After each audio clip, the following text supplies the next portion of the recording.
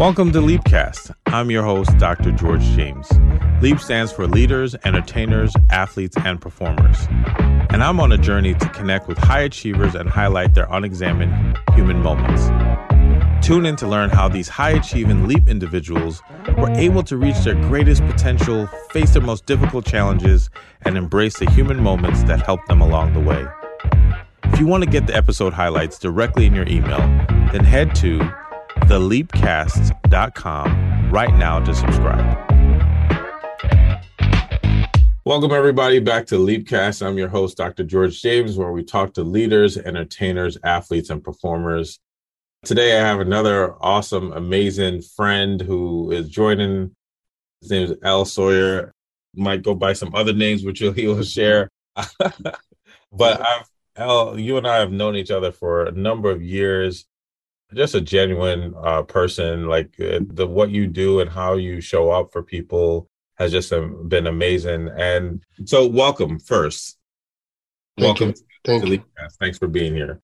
And one of the ways I like to start is by what we call your Leap story, and just sharing like some of the early days, maybe growing up, maybe with family, maybe with, what your family might be or look like, and what that was like for you. And then we start early and then we work our way up to the present. And so if you were to say some early beginnings that shaped you or shaped your life, what would it be? First, thank you for having me. And I appreciate everything you do and this platform and what it means to the culture, what it means for people to have an opportunity to see people that may look like them, may represent what they represent or who they are, and tell a story how people go from having a dream or maybe similar backgrounds as them, that they're able to succeed and have a life that they want and deserve and feel like they deserve. So thank you for that, for sure. Thank you. And what a better person to amplify that voice and have that platform. This is so you, and I'm proud of you, for sure. Thanks, man. Appreciate it.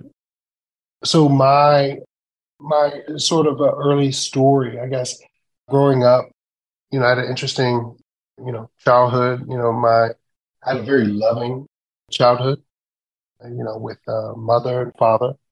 My father, heavy disciplinarian, and mother, uber motherly in that way, which works great when it works and when you have all those components. And my father, while he was alive, kept us out of the way. And basically, although we lived in deep poverty, and both my mom and dad were both from some very deep, generational poverty, but the love and the nucleus that they created within our household, created a sense of warmth and nourishment to grow.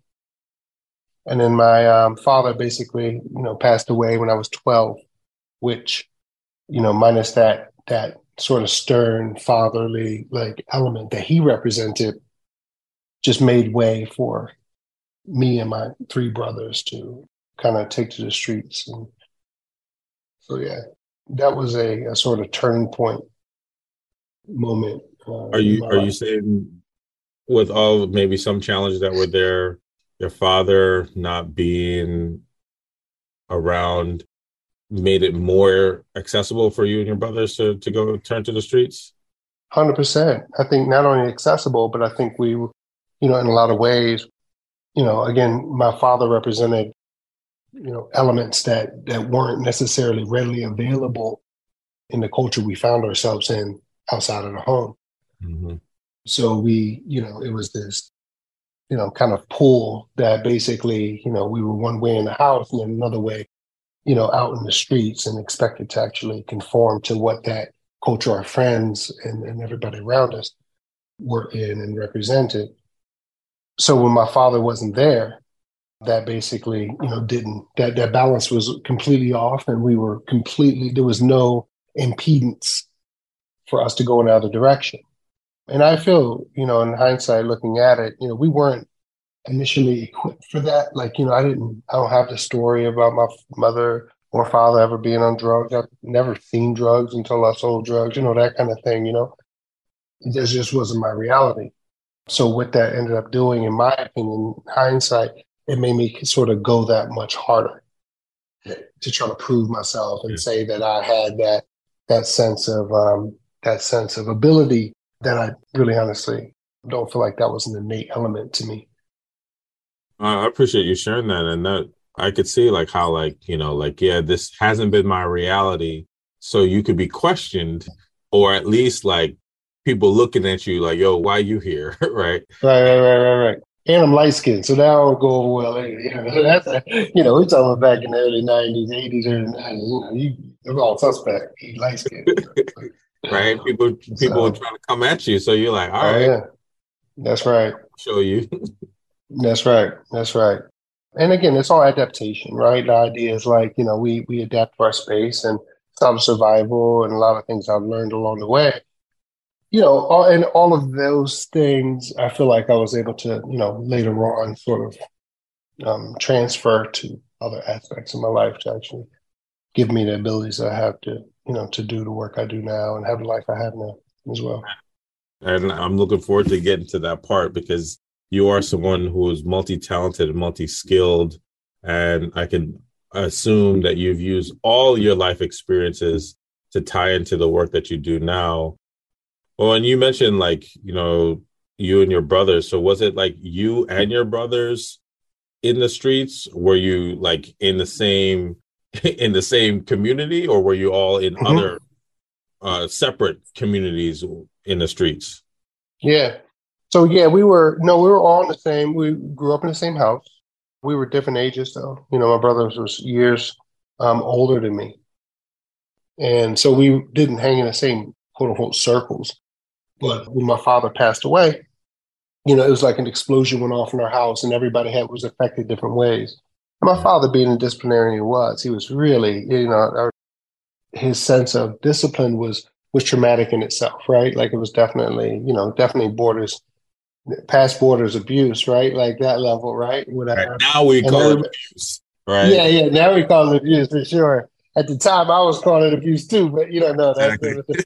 yeah, no, but my father was old, when he had me, and when we had our family, he passed away in his 60s, and I was 12, so he was old. He was born in 1923. And from what I gather, my father's father was actually born in bondage, in slavery in North Carolina, from what I can gather. And his mother, my father's mother, was on a reservation, I think a Lenape reservation in Elizabeth City, North Carolina. So it's like my father grew up in a really, when he was born, he was one of 10, last of 10, and his father died when he was like 8. So, he had a very tumultuous life. And I can only imagine growing up in the 20s and 30s in the Yeah. South, what that meant. So a lot of traditions and a lot of fears was put on us, and that you know yeah Yeah. yeah Oh, I appreciate that in the context, right? Once again, right? People emulate and the context and time period that they're in or what they think. And, I think what I think you're highlighting that I've seen also is that a lot of it is based also in fear and anxiety, right? Like, and it might not be the best way, and it probably is abusive. But if we were to ask the person, why did you do that? It was probably because they were afraid or anxious about something else happening, and they went too far. 100%, no question. And then what is too far, right? It's probably less than what his parents did with him too, right? Like, so it's all relative, and I think is definitely, if gone unchecked, and we can talk about it later, but just like in the sense of just like how I parent my children now, Yeah, no, definitely. and elements that I have to like check myself on about where that barometer is, So mhm. And the level of self-awareness that takes, right? Like the journey that you've been on in your own life to even say, what is the barometer? Because I think sometimes people get to the place of like, I'm doing it better than the previous generation, but it doesn't mean I'm checking myself. And that's in itself a poor barometer, right? Like, because there's levels of it too, right? Like, so yeah, man. Yeah, 100%. Definitely. And we'll probably talk more about that So, so your father's death and loss of your father kind of further pushed you and your siblings maybe down a path, which ended up you all kind of going in the streets. How far in the street life, how far did you go? Hmm. Yeah, I was that, I was that. I think, again, how far did I go? It's interesting because, like I said, my father died at the age of 12. My father being from my father's from the South, he's from the South. And, he taught me how to shoot guns when I was 5 and shotguns, what have you. And that was part of his culture, right? And so, guns was part of my repertoire, what I got into and what I believed in. And I remember my father dying and I just inheriting his guns, right? That level of it, Mhm. right? So, so when I went to the Passed on. streets, oh yeah, when I went to the streets, that's a natural inclination, just like, what's up? And I knew I was always a little bit smaller. Again, I'm light skinned, I'm tribal, people can try me, whatever the deal is. But I was super, like I said, and you got to remember too, again, my mom had never had a job before my father passed away. Never. My mom's a homemaker in a traditional sense, a homemaking that way, right? So when my father died, we did bad. We did really bad, like really, really bad. So we were left with nothing. And, it was literally, we lived off charity. Like it was that level. My older brothers was super errant and, doing their thing, but not necessarily in support of the family. It was just literally like almost like a sense of freedom for them. Mhm. And for me, I was way closer to my mom and my little sister, and I basically took it on as like caretaking for them, Yeah. So, and just to be honest, like, I was celebrated, that's the culture I can remember. I was celebrated to go out and get money. Like you know, it wasn't cursed that I would sell drugs or do anything I needed to do to bring money home. That's how bad it was. So and there's times if I didn't bring money home, we didn't eat, that kind of thing. So it's like there was a bigger purpose behind what I did, no glorification, just the facts. And I think what people get it confused, I feel like people think a lot of times the culture of the streets or selling drugs or what have you is a very singular, very insular, like, individualistic approach. But sometimes that's the option. And again, at 12 years old, if you feel like you're the man of the house and you have to provide for your family, what's my options to do? You know, and where I was and what my exposure was, the streets was the option. And I did it as such. And to the point where by the time I was 15, I had about 30 arrests, like 32 arrests. And at 15, I went to juvenile. Someone was shot in my house. I didn't shoot him. It was a girl who got shot in my house. And I came home. I thought it was my little sister. So I'm like, talking to the cops, like saying, hey, this girl, somebody got shot in my house. And I see like these sneakers on the step. That's when I pulled up to the house, I seen sneakers on the step look like my little sister, and there was blood everywhere. And I was like, talking to the cops, and I said, what's going on? They said, come down to the station. When I got down to the station, the girl wouldn't say who shot him, and since I was there, like making a big fuss or whatever, and I wouldn't tell on who actually shot her, they charged me for it. And she got shot in her throat and lost her larynx, and she wouldn't testify who did it. So I wasn't gonna say I did it, or not did it. So I was sentenced to 2 years in juvenile. I went to a practice up in like Maryville, Pennsylvania. By the time I went to there, like I said, I had well over 30 arrests. I had felt like 4 years in school up to that point, and and couldn't read. Had never had a job before. Like I was dialed into that reading. When I was growing up, I didn't even know. I knew no one that ever went to college, like that level, right? Mhm. So it wasn't, so going to jail, going to, whatever, it was literally like a change of address. It was not even a thing. Yeah. And that's one thing I always stress too, is just like people, again, there's a thing called middle class amnesia. Like a lot of people don't realize like the conditions that people are actually in, right? And what fuels decision making and choices, right? And exposure is that, right? So the exposure I had was super limited and was not built off of anything other than, this very esoteric, kind of subculture that I was involved in. You said two things I want to just highlight. Please. You said that one, that folks that engage in activities that sometimes people look down upon or frown upon, people that we might say in the streets dealing drugs or in criminal activity, that we think that it's singular. And I've worked with so many, in particular, young men and young men of color. They would tell me like similar stories of like, no, like if I don't go do this, mom's is not eating right now, right? Like, or my siblings or my family, and the weight of I have to take care of the family and at the same time feel like I have limited options.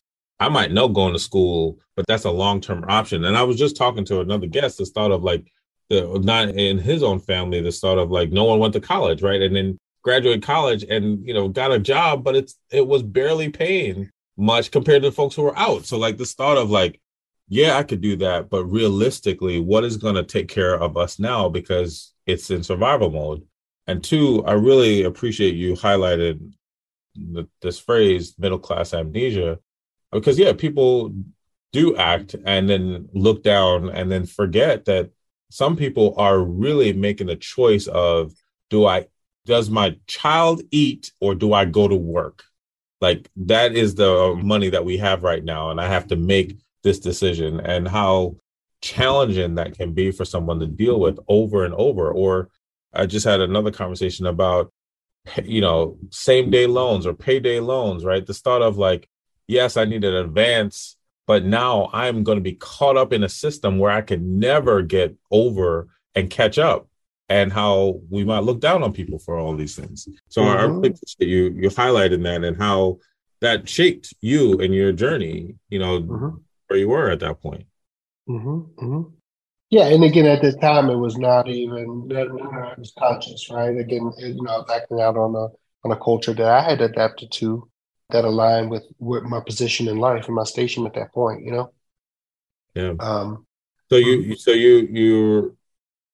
You get charged with this crime. You go to juvie for 2 years. What happens from that point? So I went to juvenile for 2 years. And I was, ultimately sent home with a, $7 bus ticket, $7 in the bus ticket, when I came home. Again, this is the, the split in logic, whatever logic is built into these systems, being like juvenile system or even correctional institutions, period, right? This thought that, you dust somebody off and get them, take them out of the way. And then, they're equipped to then go back to their environment and actually make good.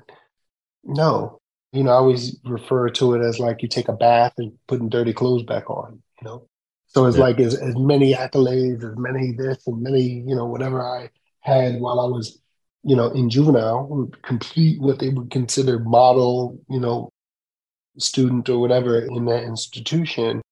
When I came home, my friends gave me drugs and a gun, and I was up for 48 hours until I had enough money to, do whatever I needed to do. And that was my life. And that was it. And so I had a son at the time. When I went to juvenile, I had a son. When I came home, I had a son already when I came home. And so it wasn't just about me coming home and sign up to go to college and do all this stuff. Like, no, they was waiting.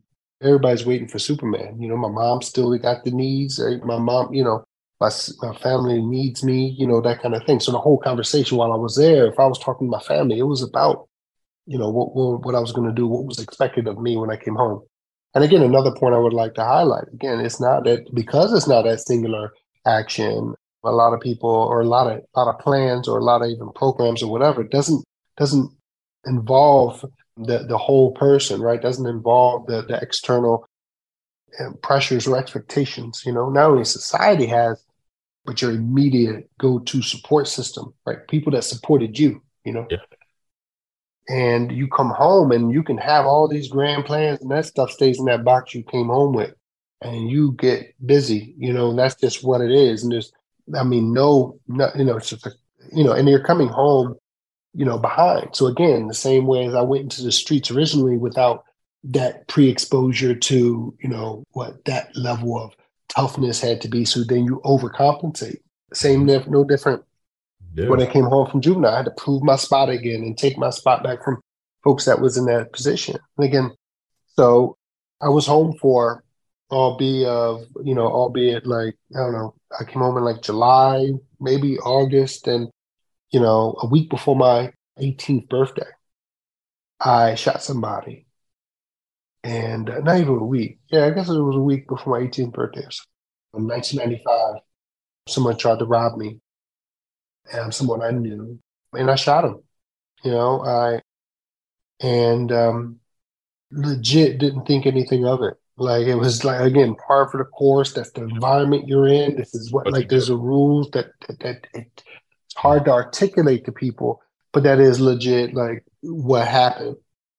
And again, to comprehend it or even apply any kind of rules around it, you really got to understand, again, the brain science around it, and those and how those cultures and adaptations kind of create the rules that you sort of operate by. So yeah, I shot this individual and then was arrested, charged with aggravated assault, first degree aggravated assault, and then ultimately was sentenced to 8 to 20 years when I was 17, 8 to 20 years in prison. I was sent to Grateful Prison just right outside the city. Right, right. So, once again, like, you're highlighting this, and there's so many people, and I think we can look at this in multiple levels, right? I think from folks who are dealing with poverty or dealing with like extreme challenges to the levels of loyalty that is embedded and what it means to be disloyal, right? Disloyal to the culture, disloyal to your people, disloyal to your family, to probably like all the way up of like what happens when you feel pressure to perform. And I think that goes to like, entertainers, athletes, CEOs, right? There is a pressure of like, no matter what the situation might be, you have to show up and perform. And and it sounds like when you got out of juvie, you got drugs and a gun. It's like, all right, we are giving you these things, now go and perform. Or like there's no other option, and how that keeps you in a certain dynamic might be unhealthy to you. Same thing as like if we look at a star athlete who does something that she or he does something that is harmful to them while they're trying to perform, right? Trying to get to that level. So now you get sentenced to a lot of years, I guess, to a prison at 17, almost 18, as an adult. I would imagine that's significant, right? Like all these people who are dependent on you and all that pressure that you feel, and now you're locked up. Yeah. What for happened? A long time. Right. And it's just to give an example, it's hard to articulate to somebody that never did that time or was sent away that kind of way. I mean, first of all, yeah, it was tough. I think even then it was tough, even though I thought I was prepared for it. Again, the music I listened to, I knew everybody knew was in prison. I knew no one in college. Like, you think I would be prepared for it. Nothing really can prepare you to have gone to Greater Fort at that time. It was such a, it's a definitely you felt your brain shifting to this weird sense of a new reality with new rules and everything governing that. And then just the uncertainty of what that looks like. Again, I was 17 years old at the time. 8 years was basically half of my life at that time, right? So it's like, I couldn't even remember barely back 8 years prior to, and you're telling me that I'm going to be here for 8 years, And my son, when I had my son's mom, when I went to prison, was 15 years old. Think about that.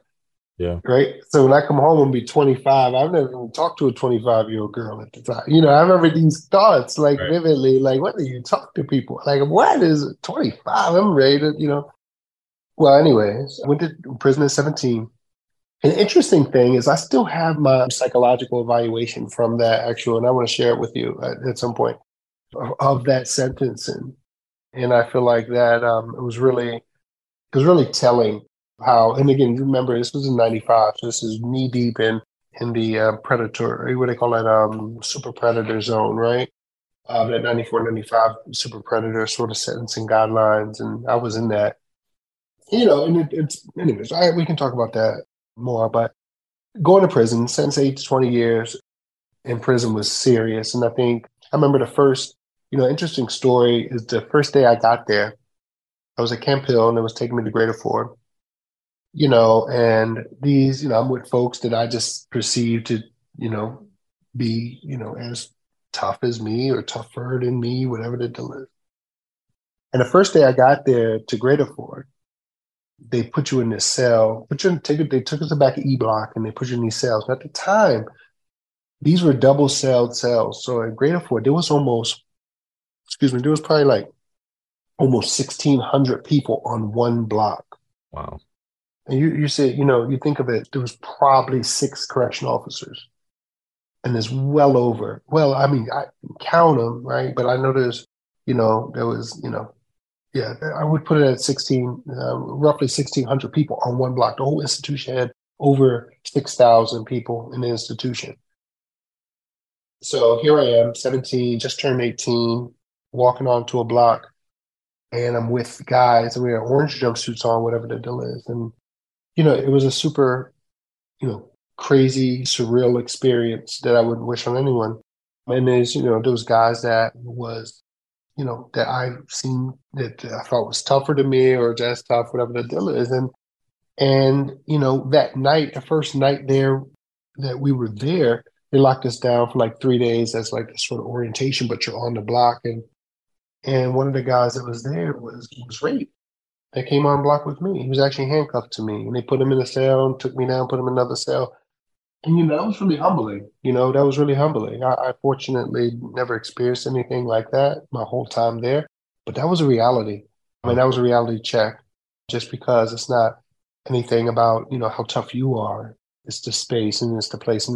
And it's forces bigger than you and just everything. So all I'm saying is that I look at my life as being just fortunate overall.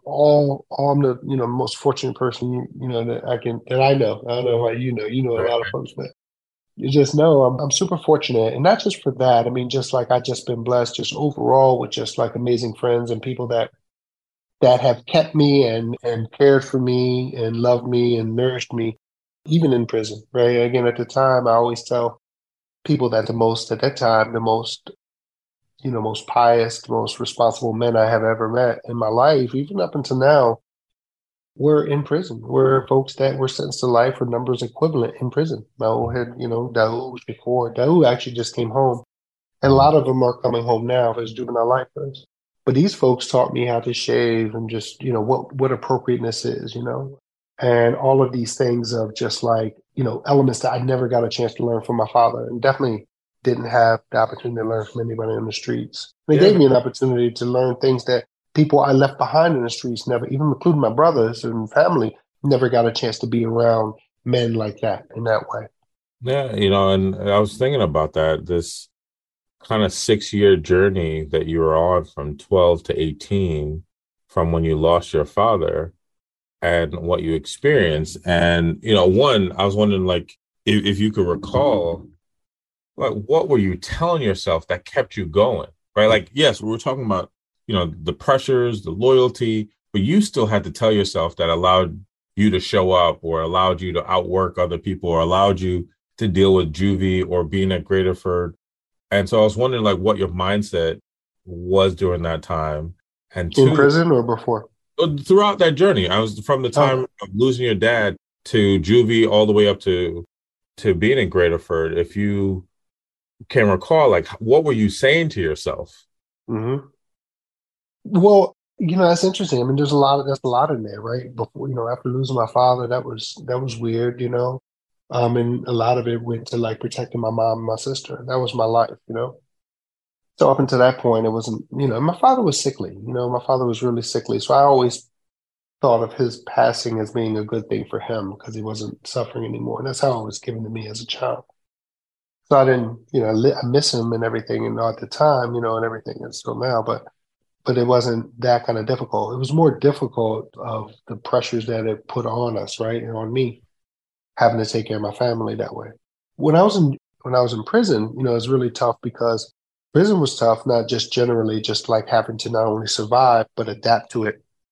And, and then you come to this realization that you don't want to come back here. I can't, right? You don't want to come back to prison.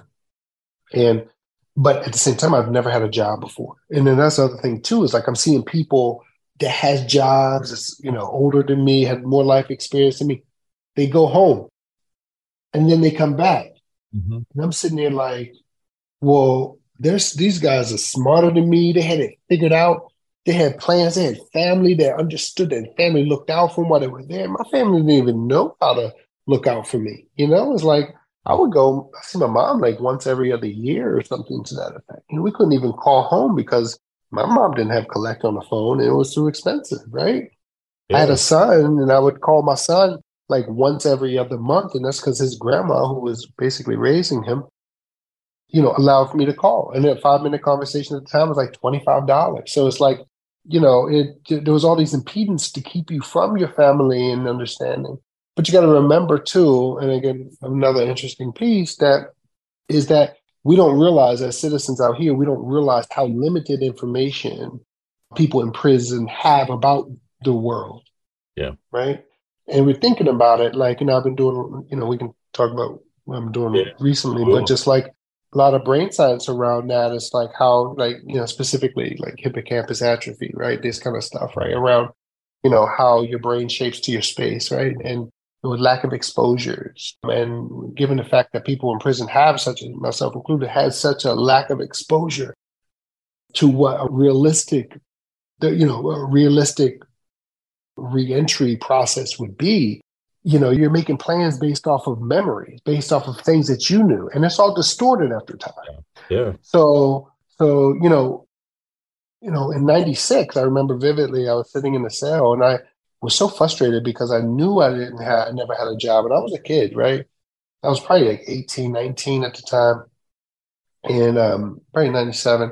And I said, I remember thinking that, when I go home, one thing I don't want people to do is actually go home with no information. What's so hard about documenting or, filming something outside, actually put it inside so people can see real time what's going on out there so you can make a plan. And I thought about that when I was 18, and I still have the writings for it, everything, right? That I wrote at the time before even learning film or anything like that. No ambition to be a filmmaker. I just knew that at that time there's something I didn't have, and I didn't have information to make a realistic plan for when I go home. Every program is antiquated, and they were, there's nothing. It's really recreational. That's all it is. It's not built on anything. Not setting people up for true success. And, obviously we can go into like some of that is probably embedded in the plan, right? Like, and what it means for people to really have on the outside before they get in real resources and support. And then once they are locked up or in a situation like that, what are the real resources to get them out? Now, I don't want to be naive, right? And you might have a different perspective. There are people who are making some of these choices and are not really trying to be different, or that's just maybe how they might think about life. But the majority of folks that I think I've either worked with or have become connections and friends who have been incarcerated at some point, they share a more in-depth view of their experience and challenges and desires and hopes and aspirations that sometimes we don't really highlight. And I think that instead of just thinking that everyone who's locked up is a criminal and that's all they want and that's all they do, that's not even close to the full story. That's true. I would add to that though, and push back slightly, just on the simple fact that, again, we know that people are malleable. And again, people's disposition, worldview, that's adaptation, Yeah. So if people feel like, oh, I'm going to be this, I'm going to do that, we got to ask, why do they feel like that? Yeah. What happened to you, right? Like, and again, what happened to you is obvious. Again, think about how crazy and how your brain, again, just think about how crazy you would have to be in an impossible situation and think about all things possible. Think about that. That's not even nature. Nature is adaptation. Nature is adapting to your space. They call it institutionalization, right? And hence the whole piece about hippocampus atrophy. The idea is like your brain will adapt to a space, whether it's a community where there's no options, no opportunities. You're going to make whatever opportunities that exist there your opportunities because your brain's not silly. You can try to trick yourself, but you're not going to trick your brain. And you're not going to grab for something that's not there. And if you do try once or twice, the odds is that you're going to stop because, so what we're celebrating in the sense, based on what you said, I mean, and I agree that could be a perception. But if we really unpack that, we're really celebrating people that believed in something that wasn't there. So think about how crazy it would have to be for us to expect people to be able to succeed. You got to do something unnatural. Think about that. When the natural element, and I always say that the people in communities are not resource poor, we're network poor. So the idea is that those communities are cordoned off. If you dam up a river, a stream, that stream, that water becomes stagnant. When it's disconnected from the greater body of water, it becomes stagnant. And stagnant water stinks, it's dead. And that's what you're seeing, right? So again, you just see someone's like actions and you can tell, like, you don't even have to talk to them. You can tell that they have either a lack of exposure or a lack of, whatever the deal is. So, again, we can talk more about that. But again, I appreciate what you're saying, but I would definitely preface that with saying that it's adaptation. No, I totally received and agree. And I appreciate that you expanded that, right? This thought of how many people, if we were to look in our respective situations, are able to come up with thoughts and ideas really beyond that, right? Like, and so many people, no matter where you are, it's most likely limited by what you've been exposed to and what you have experienced. And I could see that in lots of different spaces. And then what happens if your life, as you said, it have been kind of quartered off to the place like all you see, experience does not really show much more than that. And that your future could be dependent upon how do you get the most out of where you are. And regardless of what that might mean for you in your life. And your perception is truly your reality. Yeah. Right. And it wouldn't be so bad if it wasn't, and a lot of times, either by design or lack of design, that our environments are what they are. Yeah. Right. That we have access to what we have. Right? And again, one of the biggest things that my elders did for me, and I'll give you a story. I was there once I was at Greater for like 2 years or so, 3 years maybe. I was stabbed. I had a cellmate, had a good friend of mine who was stabbed at my door and passed away. And then I had my cellie at the time, my cellmate, someone that shared the cell with me, stabbed me in the middle of the night. Stabbed me 11 times in the middle of the night. I didn't think I was going to come home, right? So my thing was, again, remember I had a son at the time and I could barely talk to him. At the time I had years left. I had like 6 years left to go on my sentence. And it was tough. So the idea was like, how do I convey myself and who I am to my son? And my son's at home. And that was paramount for me. So inside the institution, it was this like internal video crew that walked around with these big VHS cameras and like old technology kind of thing. And my thinking was, let me just get on this video crew. And my whole plan was, I'm going to get on the video crew, get a hold of the camera, use the camera to like video myself and send videotapes home to myself. Well, there was no openings on the video crew because everybody on the video crew had a life sentence or numbers equivalent. And Pennsylvania, Greater Ford had the biggest lifer population of anywhere in the state. Pennsylvania had the biggest life population in the country. Wow. So, but I talked my way onto the crew. They allowed me, I was the youngest one, didn't have a life sentence, and they allowed me to rap wires, right? I was the best wire rapper you can imagine. I'm still like I think that's what you do. You take whatever you got, you're gonna be the best at it. I love That's right. Especially if the mission is, to get there. So I did, and I was rapping wires. I was the first one there, last to leave. So the one day, there was this artist that was a painter named Lilia. She founder of the Village of Arts and Humanities in Philly. She was coming into the institution and she was coming into the institution and she had a film crew coming with her to document her work. And the filmmaker's name is Glenn Holston, beautiful Philadelphia filmmaker. And he was coming into the institution. Well, they wouldn't allow Glenn to bring his film crew with him. Oh. They said, you can film Lily A coming into the institution, but you couldn't film her. You can't use your video crew. You had to use the video crew that's there in the institution. He said, well, there's no videographers here. Like, there's video crew. But that's what you got. So they asked us, did anybody want to film for Glenn? And nobody wanted to. And I was the only one that wanted to. I said, man, this is my opportunity. So I said, all right, I'll do it. And I showed up, and, long story short, for 6 years, Glenn came to Greater Fort Prison. It was an hour and a half each way drive for 6 years. Some weeks he came 3 days a week. Like, I currently don't see my mom that much, right? Like, seriously, right? So the idea is that, do you believe that, Glenn was not only a renowned filmmaker, but he taught at the University of Arts and a couple other places, film. And he was teaching me film, at the same pace he was teaching his students. Wow. Although I had reading issues. The thing was, and if I say that story, then it sounds pretty cut and dry, right? Like, you got this guy that took a fancy to somebody that was in a penitentiary and basically invested in them, and just like, long on goes the story. Well, that's not even the story. The story is, for real, is that I didn't want nothing to do with Glenn. I didn't want nothing to do with going down and learning film from Glenn. I did it first, but once I met with Glenn, it was Glenn doesn't look like me, isn't from where I'm from. There was a cultural disconnection, right? You got to remember, somebody like myself, institutionalized. I didn't even know how to barely communicate with somebody outside, let alone outside of prison, but just outside the culture. Yeah. So I felt like I was rough. I felt like I was just abrasive and didn't know how to communicate.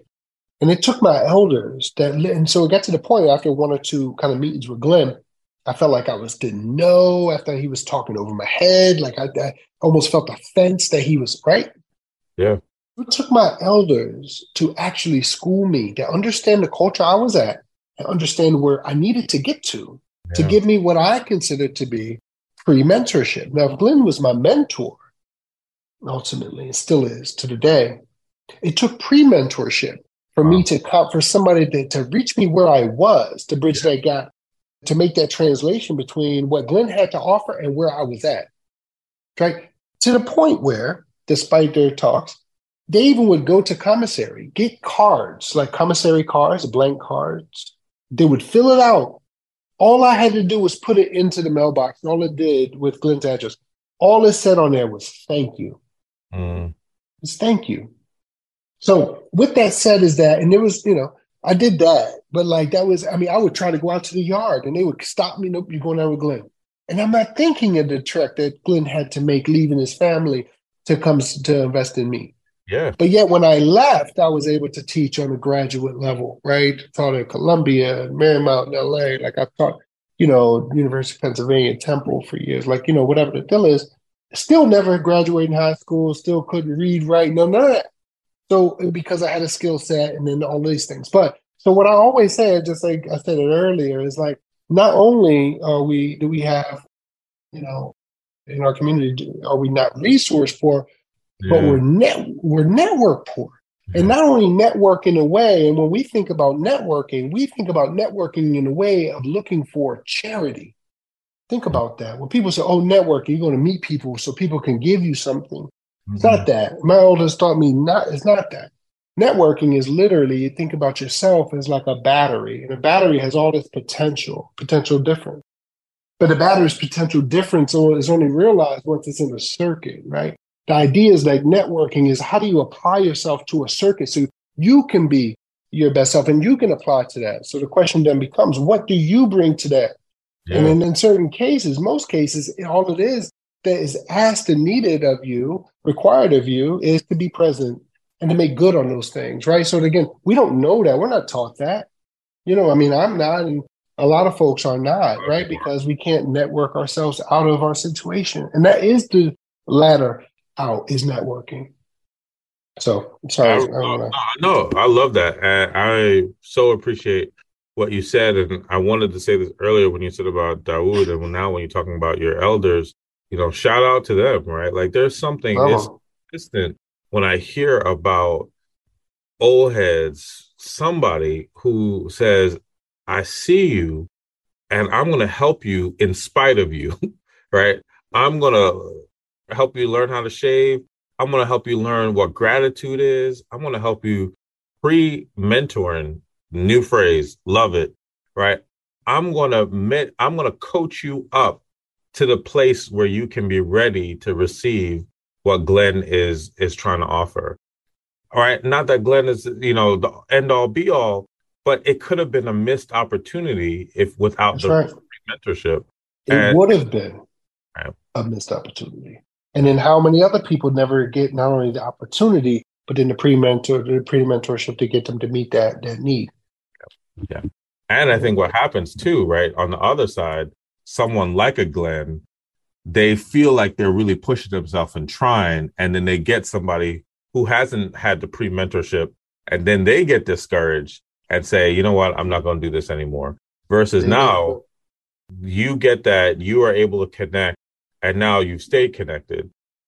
And I just think that that's just, so powerful of how, and this is anywhere, right? Like, I would encourage anybody to Anywhere. think about who is pre-mentoring you right now for that next opportunity. And Who's who are you pre-mentoring? that Who are too? you mentoring? Again, that's the part about a network. The network is where do you fall at in the scheme of it? That's And right. again, if you find yourself not networking or not being a network, then you're more than likely a weight on someone else's network, in my opinion. And again, poverty, and pity is fleeting, Yeah. right? And pity will only go so far until power shows up, Yeah. right? And the power is what you derive from this, the graces from other folks, right? And being a part of a network. And that's the toll you pay. So, and again, that is across, like you said, across the spectrum, not just for people coming in and out of prison, because if this was the case, again, we would never went to prison, right? I and so many people would have never had to go to prison, right? Again, my network now, they're kids. And again, I know when power shows up is when I meet, billionaires or whoever, and they're asking me to mentor their children, mentor their grandson. Yeah. Hey, could you, I want to introduce you to, and it's not a transactional monetary transaction. No, not at all. I would refuse a monetary transaction with them. Networking is more than that. It's worth way more than that. So that's one thing. If I would have a sort of amplifying voice, is like, how do we identify networking? And what Yeah. you're doing is that. What you're doing is that's how I put your platform into perspective. It is that. It's exposure, Mhm. right? Because again, it's you're taking away the thought is like someone planning on something unseen. No, it's seen, Yeah. right? And not only is seen, but you're introducing people to people that are doing it and could be that mentorship. You Yeah. know what I mean? That bridge out, and that's what we all need for sure. 100%. And I think, for me, it's been, where I see myself in my life and career is that I think you end up being both, right? Like you recognize that, and this is my bias, right? The thought of like, at some point, you should be both. You should have someone that is always mentoring or pre-mentoring you to the next level while you are mentoring or pre-mentoring somebody else to the next level. You should be in a sandwich at some level, right? Like where there's people on both sides because you just never know. And I love what you shared. And that is part of, this platform is to really highlight that we might look at you and know a part of your story, but we might not know some other parts of the story. And hearing about pre-mentoring or hearing about like, it's not a singular story that might open somebody's thoughts and wherever they are, they might be in a totally different community or context, but it relates. And to me, that's one of the reasons, why I do this. So I want to then talk about that. Like, so say more about what you are doing now. And, I have some other kind of wrap up questions, but what is it that you do? What is it that you would say is your career or profession? Like, highlight that, please. No, thank you, and thank you for what you do. Seriously, and that is it. That's that continuum, and that's our power point. That's our power. That's when we're powerful as a people. Period. Right? As a human species, we're not islands. We're social beings. We have mirror neurons for a reason. And the question then becomes, what are we mirroring? That's the question. So, what am I doing? So basically, I'm a filmmaker, right? I do film. We just finished this film. I don't know, I don't think I shared it with you. So we just finished this film, or we finished it, and we premiered it at the Kennedy Center in DC All back in right. October. It was really, really awesome. And then we screened it at Berkeley School of Music in Boston. And then last week we just screened it in Bedford, New York, at Bedford Playhouse. So basically, the film is called Music Vets. It looks at the use of music therapy as a non-pharmacological treatment for PTSD and TBI with traumatic brain injuries with respect to the veterans population, injured service men and women population. And I think it's a really powerful piece. It took me and my partner John about 6 years to do. We worked on this film for like 6 years, man, with the military, with therapists. We were about 18 months 18 months of just like researching and meeting with some of the top psychologists and brain surgeons in the world around the topic before we even push record. And then it's a study. Not only the film is a study of the power of music and non-traditional treatments for therapy and non-traditional approaches to therapy, but it amplifies the individual approach as well. And then it also speaks about, again, although the film is about the veteran population, injured veteran, U.S. military veterans, but it's transferable to anyone. And one thing I was going to say that on my psychological evaluation, it was interesting. I was reading it recently. That's why I said I had it, because I was seen it. A psychological evaluation from when I was 17 and was about to be sentenced. In the evaluation, it spoke about how many people up until that point that I seen killed. How many people that I had shot, that I had admitted to this psychologist about what I've seen, friends that I lost, I still have seen. And she says, but I was not committable because I never served in the military. So in that case, I didn't have what she called PTSD. Wow. Again, right. So what are we doing to our kids? What are we doing? Right. So how we, and you got to remember too, again, just psychology as a whole. And from what I've learned, it just blew my mind. A number of things we're doing this film is looking at brain science. And it wasn't until 1995 was when they had the first MRI scan of the brain. Like, 1995? I went to prison in 95. Like, we're talking about, we don't know anything about the brain. Oh, yeah. But yet our institutions, our communities, how many things around brain science and the human experience is built around like our built environment and built in our, just our judicial system, the laws. Right, yeah.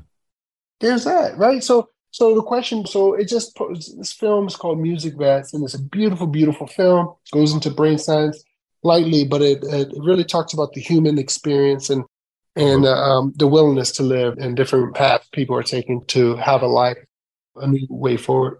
I definitely want to check it out. I'm fascinated by it. I think it sounds like an amazing project. And just as an aside, I am bothered and disturbed, but unfortunately this is not new information. I'm not surprised. You're the second person that I've talked to on this podcast that has been incarcerated and gone through that process, that talked about the evaluation and therapy experience and how it was not encouraging, not supportive, and not making them want to connect with someone. And then therefore, this other individual said how it was then harder for him to really trust therapy in general. So you talk about someone, right? Like, it is, in my opinion, without a doubt, that there's trauma, PTSD, depression, and so much more. And yet somehow, because you're not, you didn't go in the military, that you're excluded from that. So that, to me, just, once again, what does that say? If this is the person who evaluates you and writes this report, it makes it then hard to trust people who could be in that position. And so I think there's a lot there. Huge. Yeah, it's huge. And a lot of work can be done. I think that's what makes it also makes it exciting, but it also makes it terrifying, right? And then think about, what are we doing to human beings, right? And I would love to think and to believe that there's going to come a time when I can, kind of explain to my kids that this is what we used to do to people. It's like, think how horrible it was, right? And then we smarten up just, yeah, I always tell my wife, like, the smart people left the room. And she was like, no, smart people leave the room. The smart people adapted to the room. And That's I was right. like, oh, you're absolutely right. So it's like, so my work now, not only as a filmmaker, but I consult around systems and these kind of things. And the question then becomes, how do I get smart people to think smart, right, about it, and using non-traditional approaches that I'm suggesting to actually look at sentencing guidelines and exposure and even built environment differently and processes and stuff. So we do a lot of work and still do a lot of work in Holland and the Netherlands and throughout the US. So yeah, I can go on That's and great. on, but yeah. I love it. So some final questions I like to ask as we wrap up. You have had, an amazing career. You've worked with people, you've taught, and you've showcased your work in so many places. But if you had a chance to collaborate or work with someone, who would it be? Besides you? Well, look, No, I'm I'm down joking, I'm joking. 100%. Let's go. That's right, that's right. Collaborate, work with somebody besides George Talks. Let me think. Collaborate or work with? Ugh, good question. I mean, this is somebody famous. Is this the setup It question doesn't that you have asked to be. for? I mean, like, your work. It might be someone Yeah, I don't even know, but I'm just wondering, is there someone if you like, oh, I would love to work with this person? yeah. I mean, there's tons. I think, again, I've worked with Oprah, and I believe in Oprah's mission and work, and I would love to do more work with Oprah. I feel like, you know, yeah. But let me think. Who else? I don't know. I don't know. I'm still as where I am in my whole trajectory. I feel like I'm still in such an experimental space, and I'm building, and I feel like, I'm actually trying to, in the process of not only, I'm just trying to encourage systems to kind of wrap around a certain mindset and thought process. There's some amazing psychologists that I really appreciate, and like Bruce Perry and Bessel van der Kolk and stuff like this. That I really appreciate their work, and a number of other folks too. Roxanne Deborah Ortiz, not a psychologist, but just like a sociologist. I love her work. Roxanne Deborah Ortiz, she wrote the book Indigenous People's History of America. A lot of work around Indigenous people's history. So I don't know. I'm fascinated with brain science. I'm fascinated with like people's behavior and behavior science, and also history as well. So it's like I really would like to apply myself film wise, intellectually or whatever, align it with folks that are in that same vein to help inform systems, and even exploring like ways to get outside of like a film structured work. I feel like film itself can be neutering and not and too traditional for my liking and not effective. I feel like sometimes I love the non-scripted, just non-edited story of people's stories. I love what you do, like thinking about like, podcasting maybe as a thought too, of just like hearing people talk and just like their story. Less editing, less, playing God that way. It's like, what's his name? What's his name? Warhol. Andrew Warhol had this exhibition, and this exhibition I seen in Paris where he had this camera set up, and he would just bring his friends over his house and just have them sit in front of the camera and just talk. And the name of it was Everyone's a Star, but the whole thought was everybody has a story, and the stories are super fascinating. He was doing it in the 70s, man.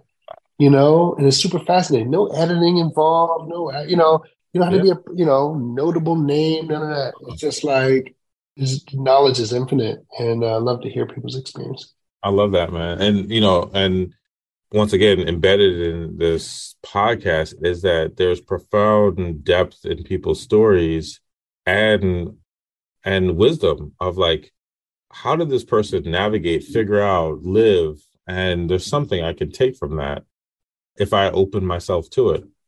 Last two That's right. questions. How would you define mental wellness? Regulation, regulation, 100%. Regulation.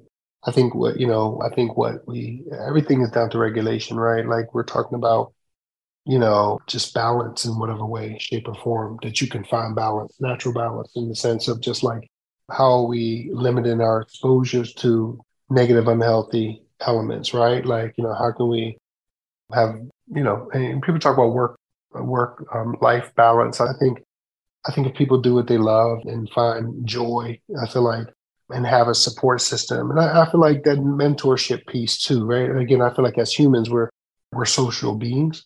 So I feel like being in an environment where you're receiving love, you're giving love, and that exchange, not necessarily transactional, but just that vibe is there. Yeah. And then kids, elders, like being in a balanced, regulated state, I think is that's how I define it, as just regulation. I love it.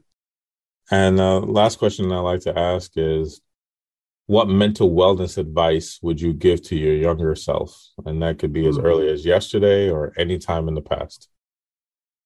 Good question.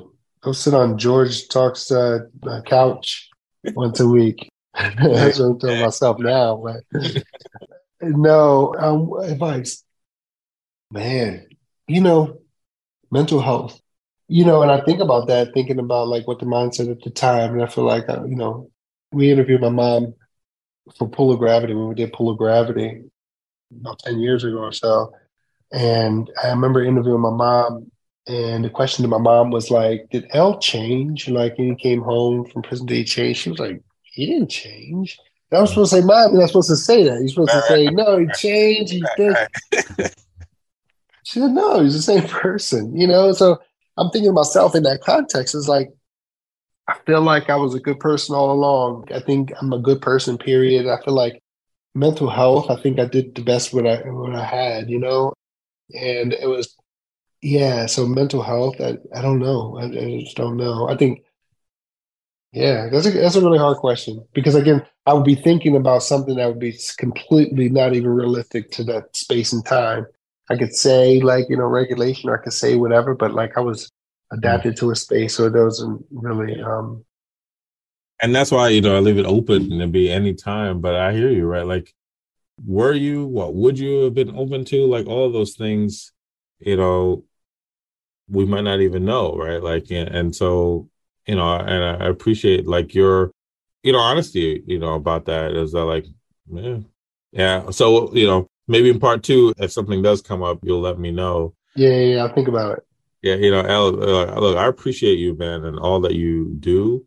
I appreciate how you continue to expand people's minds about how we think about the realities of people's lived experiences, through film, through conversation, through just being you. And, we didn't fully get here, but I know how that has also shaped how you show up for your family now, right? How you show up for those that you care and love for.